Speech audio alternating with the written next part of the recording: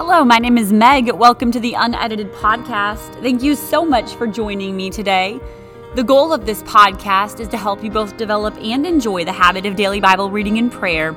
About 20 years ago, at a very low spot in my life, I was convicted to begin this simple discipline, and I looked up years down the road to see how God had used this habit to heal deep places in my heart and do incredible things in my life. And so over the years, it's really become my greatest passion to help others get to know Jesus through His Word and through His presence. Through this podcast, I'm hoping to help you see the Word of God with fresh eyes, to learn to slow down with your Bible, and ultimately to fall in love with your Bible. So thank you so much for joining me today. I'm so incredibly glad to have you here.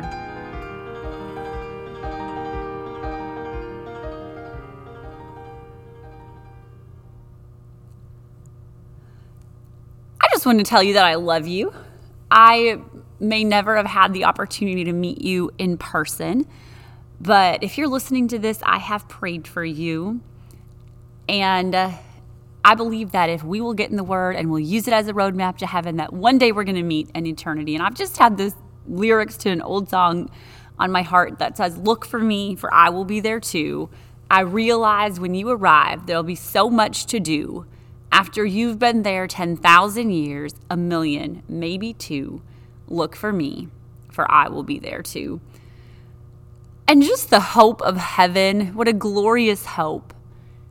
And if I never get to meet you in this life, I am looking forward to meeting you in heaven. I just wanted to say that. Look me up. I would love to have coffee and talk about how you overcame and how you made it there. Won't we have a time when we get over yonder? Today, we are going to talk about the struggle is real.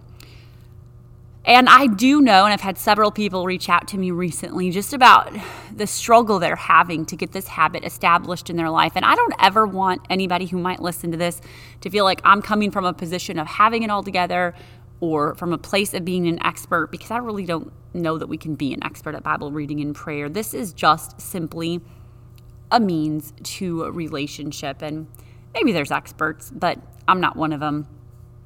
I am simply just somebody who has spent a lot of mornings gutting it out with Jesus. I've done it in times where I've been numb. I've done it in times where I have low emotion and low inspiration. I've done it on days where I've had incredible emotional pain, where I literally had no words to say. And I think sometimes it's a little bit more helpful in establishing this habit to know that someone is struggling alongside you rather than to feel like, wow, they're a pro. And so I don't want to bore you with too many details, and I certainly do not want this to sound self-centered, but I just felt today to kind of share with you where I'm currently at. It's been a little bit of a challenging season when it comes to Bible reading and prayer. Do I still do it? 100%, absolutely yes. I refuse to give it up. It's still the best part of my life. But I am out of my usual time and usual place groove. And it's given me a ton of empathy for those who are just incorporating this habit into their lives. For many, many years, I had my spot on the floor by the couch in our living room at 5 a.m., give or take. In the summer, sometimes I'd sit outside on the porch. We had two porches, an unscreened porch and a regular porch, screened-in porch. But most of the time, it was the same time, the same place, every day. My husband would go to the gym. And we lived there for about 10 years. My kids were pretty self-sufficient at that time. And so I would have the whole first floor of the house to myself for a few hours while they were gone or getting ready. But in July, we moved to an apartment. It's about 1,100 square feet. And I absolutely love many, many, many aspects of it. But the living room is sandwiched between two bedrooms. And if I pray at home, I have to be quiet. I have to sit on the opposite side of the couch where I used to sit, or there's a street light that shines in my eyes. I don't fit between the couch and the coffee table anymore. I'm just going to assume that's because the living room is small. If I sit on the couch, prayer and writing don't seem as natural as when I sit on the floor like I did for so many years. Okay, so then do I pray at church? That has advantages. It's only 4 minutes from our house. I can pray as loud as I want. It's my favorite place ever. It's just Jesus and me. But if I go to church, do I go straight out of bed? Then what about my coffee? I can't take coffee in the sanctuary, so then I pray on a bench in the lobby. Do I get ready to go? Like, do I shower and ready for my day and then just stay there all day because I work there, then I feel like I'm never home. Do I read my Bible at home on the couch and then walk and pray because I'm trying to fit exercise in? Sometimes that works. And what about the time? I have been so tired in this season of my life, and for a lot of years, I did 5 o'clock, but now 5 o'clock seems super early. So anyways, I know that's a lot of details, but I just wanted to tell you that I'm having a little bit of a challenge right now, and I know the struggle is real. Either when we're first establishing this habit, or maybe when we are in a fresh season, in a new geographical location, smaller space or different space. And so I just wanted to share that I'm, again, just struggling alongside you. And maybe you're there, you've committed to the habit, you're determined to make Bible reading and prayer part of your day, but you've gotten off to a bumpy start. I just want you to know you're not alone, and eventually you and I are going to get in a groove again. And I would refer you back to an episode that I did I was kind of towards the beginning. It might have even been the second or third episode, called The Battle. And this is a habit that we are going to have to fight to incorporate in our lives. And I think it's so important. We're not just trying to start a good habit, running, healthy eating, etc. We are trying to establish a habit that will have incredible eternal ramifications in our lives and in the lives of others. And the enemy's going to fight us, and our flesh is going to fight us, and sometimes the season is going to fight us. And so just go back and listen to that. Talked about how to battle through getting this established. And when you're having a hard time getting in the routine of this habit or figuring it out in a new season, just stay faithful. Make it happen even if it feels herky-jerky. Don't give up on it. And just a couple of suggestions for establishing consistency or for figuring out what to do when you're in that place. First of all, just try one place and time for a week or two. And that's kind of what I've been doing. Been trying to do process of elimination. Note what works about what you try one week, whether that's the time works really good or the spot works really good or the format, the cadence that you use within that time. Note what works, note what doesn't work. Number 2, remember to have realistic expectations of Bible reading and prayer. You're not going to sit under the glory faucet, as my kids and I call it, every single day. Some days it is going to be just eating. This is where you pour out spiritually, and this is where you are filled and refilled spiritually. And sometimes it's just eating food. Sometimes food is really, really, really exciting and really exotic and flavorful, and sometimes food is just fuel for your body, and that's okay. Just have realistic expectations of it. Remember that God's not looking for ritual or for routine, but He desires relationship with you, and you not having it all together and bringing Him a perfectly ordered life is totally fine. He's looking for us to rather just bring the mess and the crazy thoughts and processing through it with Him. He doesn't expect us to have it all figured out. He doesn't expect us to punch the clock. He's just looking for relationship. And lastly, be fiercely committed to make this habit happen. Say within yourself, if I do nothing else today, I will sit with Jesus. I may not have the time and the place figured out. I may be in a season of complete upheaval. I may be battling on every front, but I will prioritize the presence of God, and I will prioritize the Word of God above every other thing. So I hope that wasn't too much information. I hope that wasn't boring. But I just, again, felt like sometimes we just need to know that other people don't have it all figured out too. And so just, again, those 4 quick suggestions. Just try one thing for a week, then try another thing for a week. Kind of do process of elimination. Number 2, have realistic expectations of Bible reading and prayer. Remember, number 3, that God is looking for relationship. This is relationship, and relationship really never looks the same on 2 consecutive days. And number 4, be fiercely committed to making this habit happen. Today, I am going to read a brand new entry. I literally finished writing this yesterday, and I think only one other time have I shared something that was just fresh, hot off the presses. Most of the time they're years and years old. But I just had this little thought burning in my mind, and I felt like I was supposed to share it today. It is called The Back of the Book.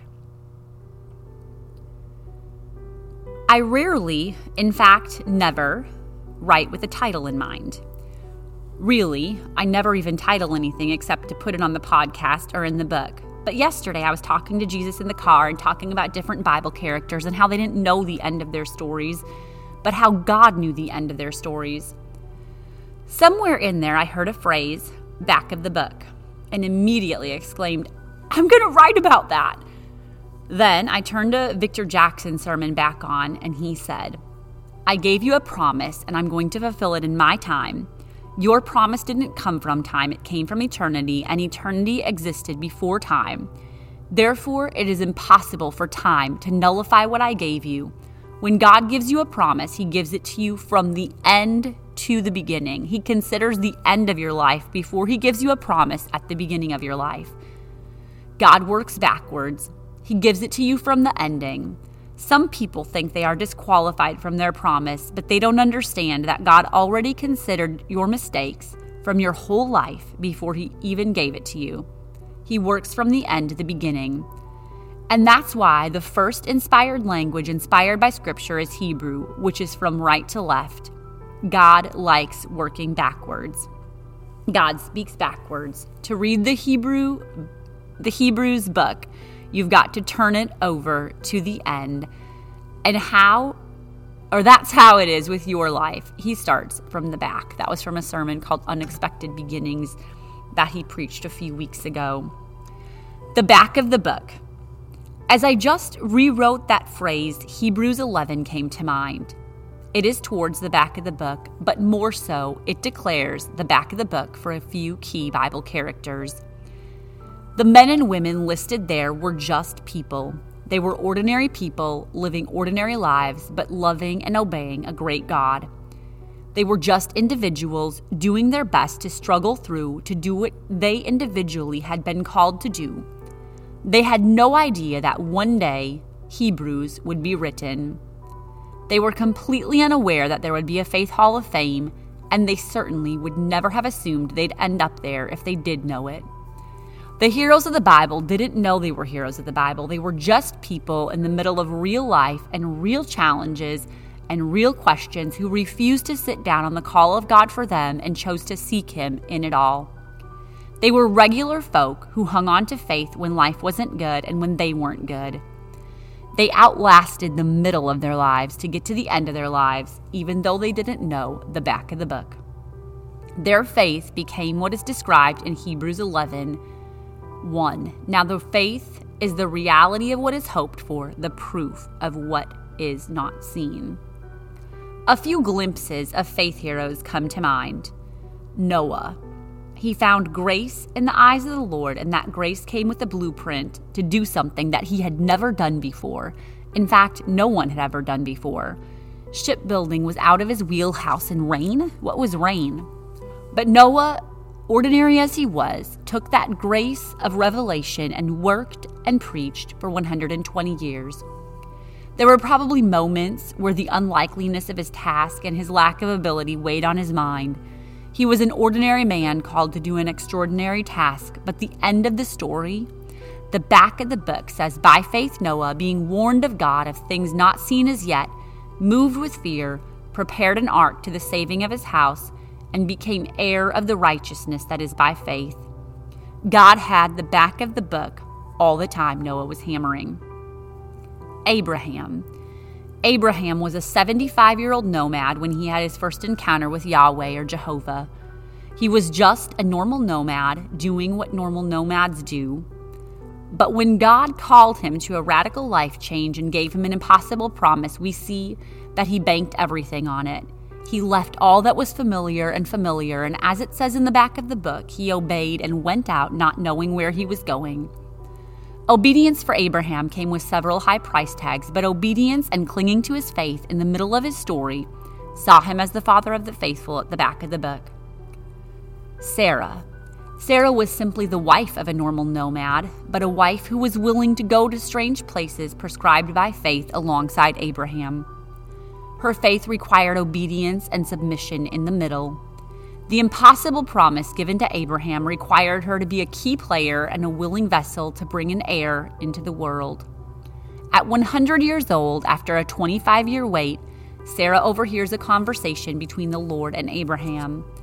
I will certainly return unto thee according to the time of life, and lo, Sarah thy wife shall have a son. And Sarah did what an ordinary 100-year-old woman would do when you tell them they're going to have a baby. She laughed. She struggled to believe the impossible in the middle of her story, but the back of the book says, through faith also, Sarah received strength to conceive and was delivered of a child when she was past age, because she judged him faithful who had promised. Though she struggled to believe in the beginning, she was holding a baby at the end. Joseph. Joseph was given dreams at 17, but the dreams gave way to 13 years of betrayal, isolation, loneliness, false accusations, and forgottenness. The trials that unfolded likely made his dreams seem impossible. But the back of the book saw Pharaoh put his ring on Joseph's hand and say, See, I have set thee over all the land of Egypt. The trials of the middle were preparation for the end. They were actually the doorway to his dreams, and his dreams weren't for him. The difficult forgiveness required by Joseph saw these words in the back of the book. But as for you, you thought evil against me, but God meant it unto good to bring to pass as it is this day to save much people alive. His forgiveness in the middle found fruitfulness at the back of the book. By faith, Joseph. Moses. Moses had a miraculous beginning, spared from an untimely death and raised in the lap of luxury in an Egyptian palace. Moses was just an average prince of Egypt, mighty in word and deed. But at 40, he sensed a call to be a deliverer for the children of Israel. In the process of going to visit his brethren, he commits murder. The middle of his story reads fugitive. It reads Midianite shepherd. But the call he sensed at 40 was still active, bubbling beneath the surface and undaunted by his failure. I love this little phrase in Acts 7:30, which says, And when 40 years were expired. There was an expiration date on all the mundane of that wilderness preparation, the plot line that took him to purpose. The back of the book says he refused Egypt and rather chose to suffer with God's people. The end could have seen him still ruling in Egypt or drowned in the despair of failure, but Moses made a choice not to be defined by his beginning or his middle. He chose the people of God, and the back of the book does not call him prince or murderer, but deliverer, and one whom the Lord knew face to face. As the writer of Hebrews said, And what more shall I say, for time would fail me to tell of. It would fail me to tell of an entire Bible full of characters who were just ordinary people who somewhere along the way had an encounter with the divine. I doubt they felt special or capable. I doubt they ever thought we'd be reading about and preaching about their lives thousands of years later. They were just doing their best to walk in obedience, to answer the call of God, to live separate from the world around them, to worship in setbacks and pain, and to hold on to their faith. And that is precisely what the end of the book says they did. Time would fail me to tell of David, who kept a right spirit in spite of hardship and failure. The back of the book says man after God's own heart. Of Job, who in spite of utter devastation and loss, worshiped and trusted. The tragedy of his storyline gave way to a double portion at the back of the book. Of Esther, who was just an orphaned exile, who stepped out in boldness and bravery. The back of the book says she had been brought to the kingdom for such a time as this. Of Samson, who in spite of an entire life of failure, chose to give his final moments to God, and the back of the book says time would fail me to tell of Samson. He chose to go out in faith. Of the woman with the issue of blood, who in spite of years of debilitating sickness and spending everything she'd ever had on doctors, made up her mind to touch Jesus. All the sickness of the middle faded when the back of the book said, thy faith hath made thee whole. Paul, who was given a revelation in the middle of his story that required him to abandon all the previous religious customs. Faith in the middle of his story required him to change lanes spiritually. For Paul, the middle of his story was full of persecution and peril, but the back of the book says, I have fought a good fight, I have finished my course, I have kept the faith. Of Abel, Gideon, Mary, Matthew, Peter, and on, regular people from all walks of life who battled the same questions and uncertainties of life we do today. Some of them had their prayers answered the way they hoped, and some didn't. Some obtained promises, and some obtained a good report, as it says in Hebrews 11:33-39. The faith in the middle of their stories required difficult decisions, radical obedience, and expensive sacrifice. It required enduring the mundane and the catastrophic. The middle was not glorious many times, but the back of the book was. And your story? You're still in the middle of it. Ordinary? Yes. Challenges? Yes. Pain and heartbreak? Yes. Seeking out how to pursue the call of God? Yes. Monotony? Yes. Overlooked? Maybe. Lonely? Maybe. But no matter what the beginning of your story was, or what the middle of your story is, I believe the end of your story is going to see you as a hero of the faith. I believe your past is not going to define your future. I believe the back of the book is going to say, by faith, she didn't give up. By faith, he kept pursuing me when nothing made sense. By faith, they obeyed when things didn't go their way or when their way would have been far easier. By faith, she worshiped in trial and tragedy. By faith, they held on to trust in spite of devastating loss. By faith, he rejected every voice of the accuser and kept on pursuing me.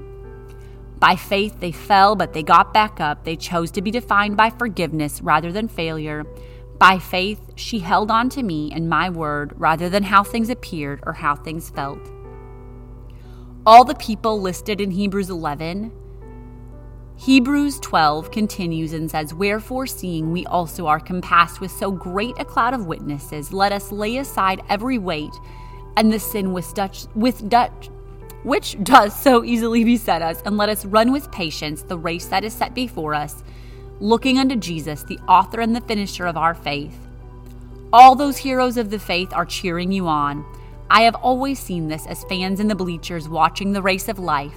Moses and Enoch and Esther and Rahab are cheering for you. You are going to make it. And maybe, just maybe, while you are looking forward to meeting the great heroes of faith in heaven, maybe they're looking forward to meeting you. The author of your storyline is at the finish line. He is the goal. Keep your focus on him. Stay in the race. When you stumble, get back up. Keep going. Refuse to quit. Keep getting others to join you on the racetrack. Keep making the right decisions in the middle of your story, and never forget that God knows the back of the book. He is the author and the finisher of our faith. And if we'll keep on keeping on, the back of the book will say, well done. Fini. No matter how real the struggle is, stick with it. Keep struggling to get this habit up and running, and remember who the author of your faith is. Thank you so much for joining me for this journey. I look forward to meeting up with you again next Friday. If you have questions or to download a typed or a handwritten transcript of today's entry, you can visit megunedited.com. For now, go grab your journal and your Bible. I look forward to the power of this habit in your life. This is Unedited. This is for you. Happy Friday.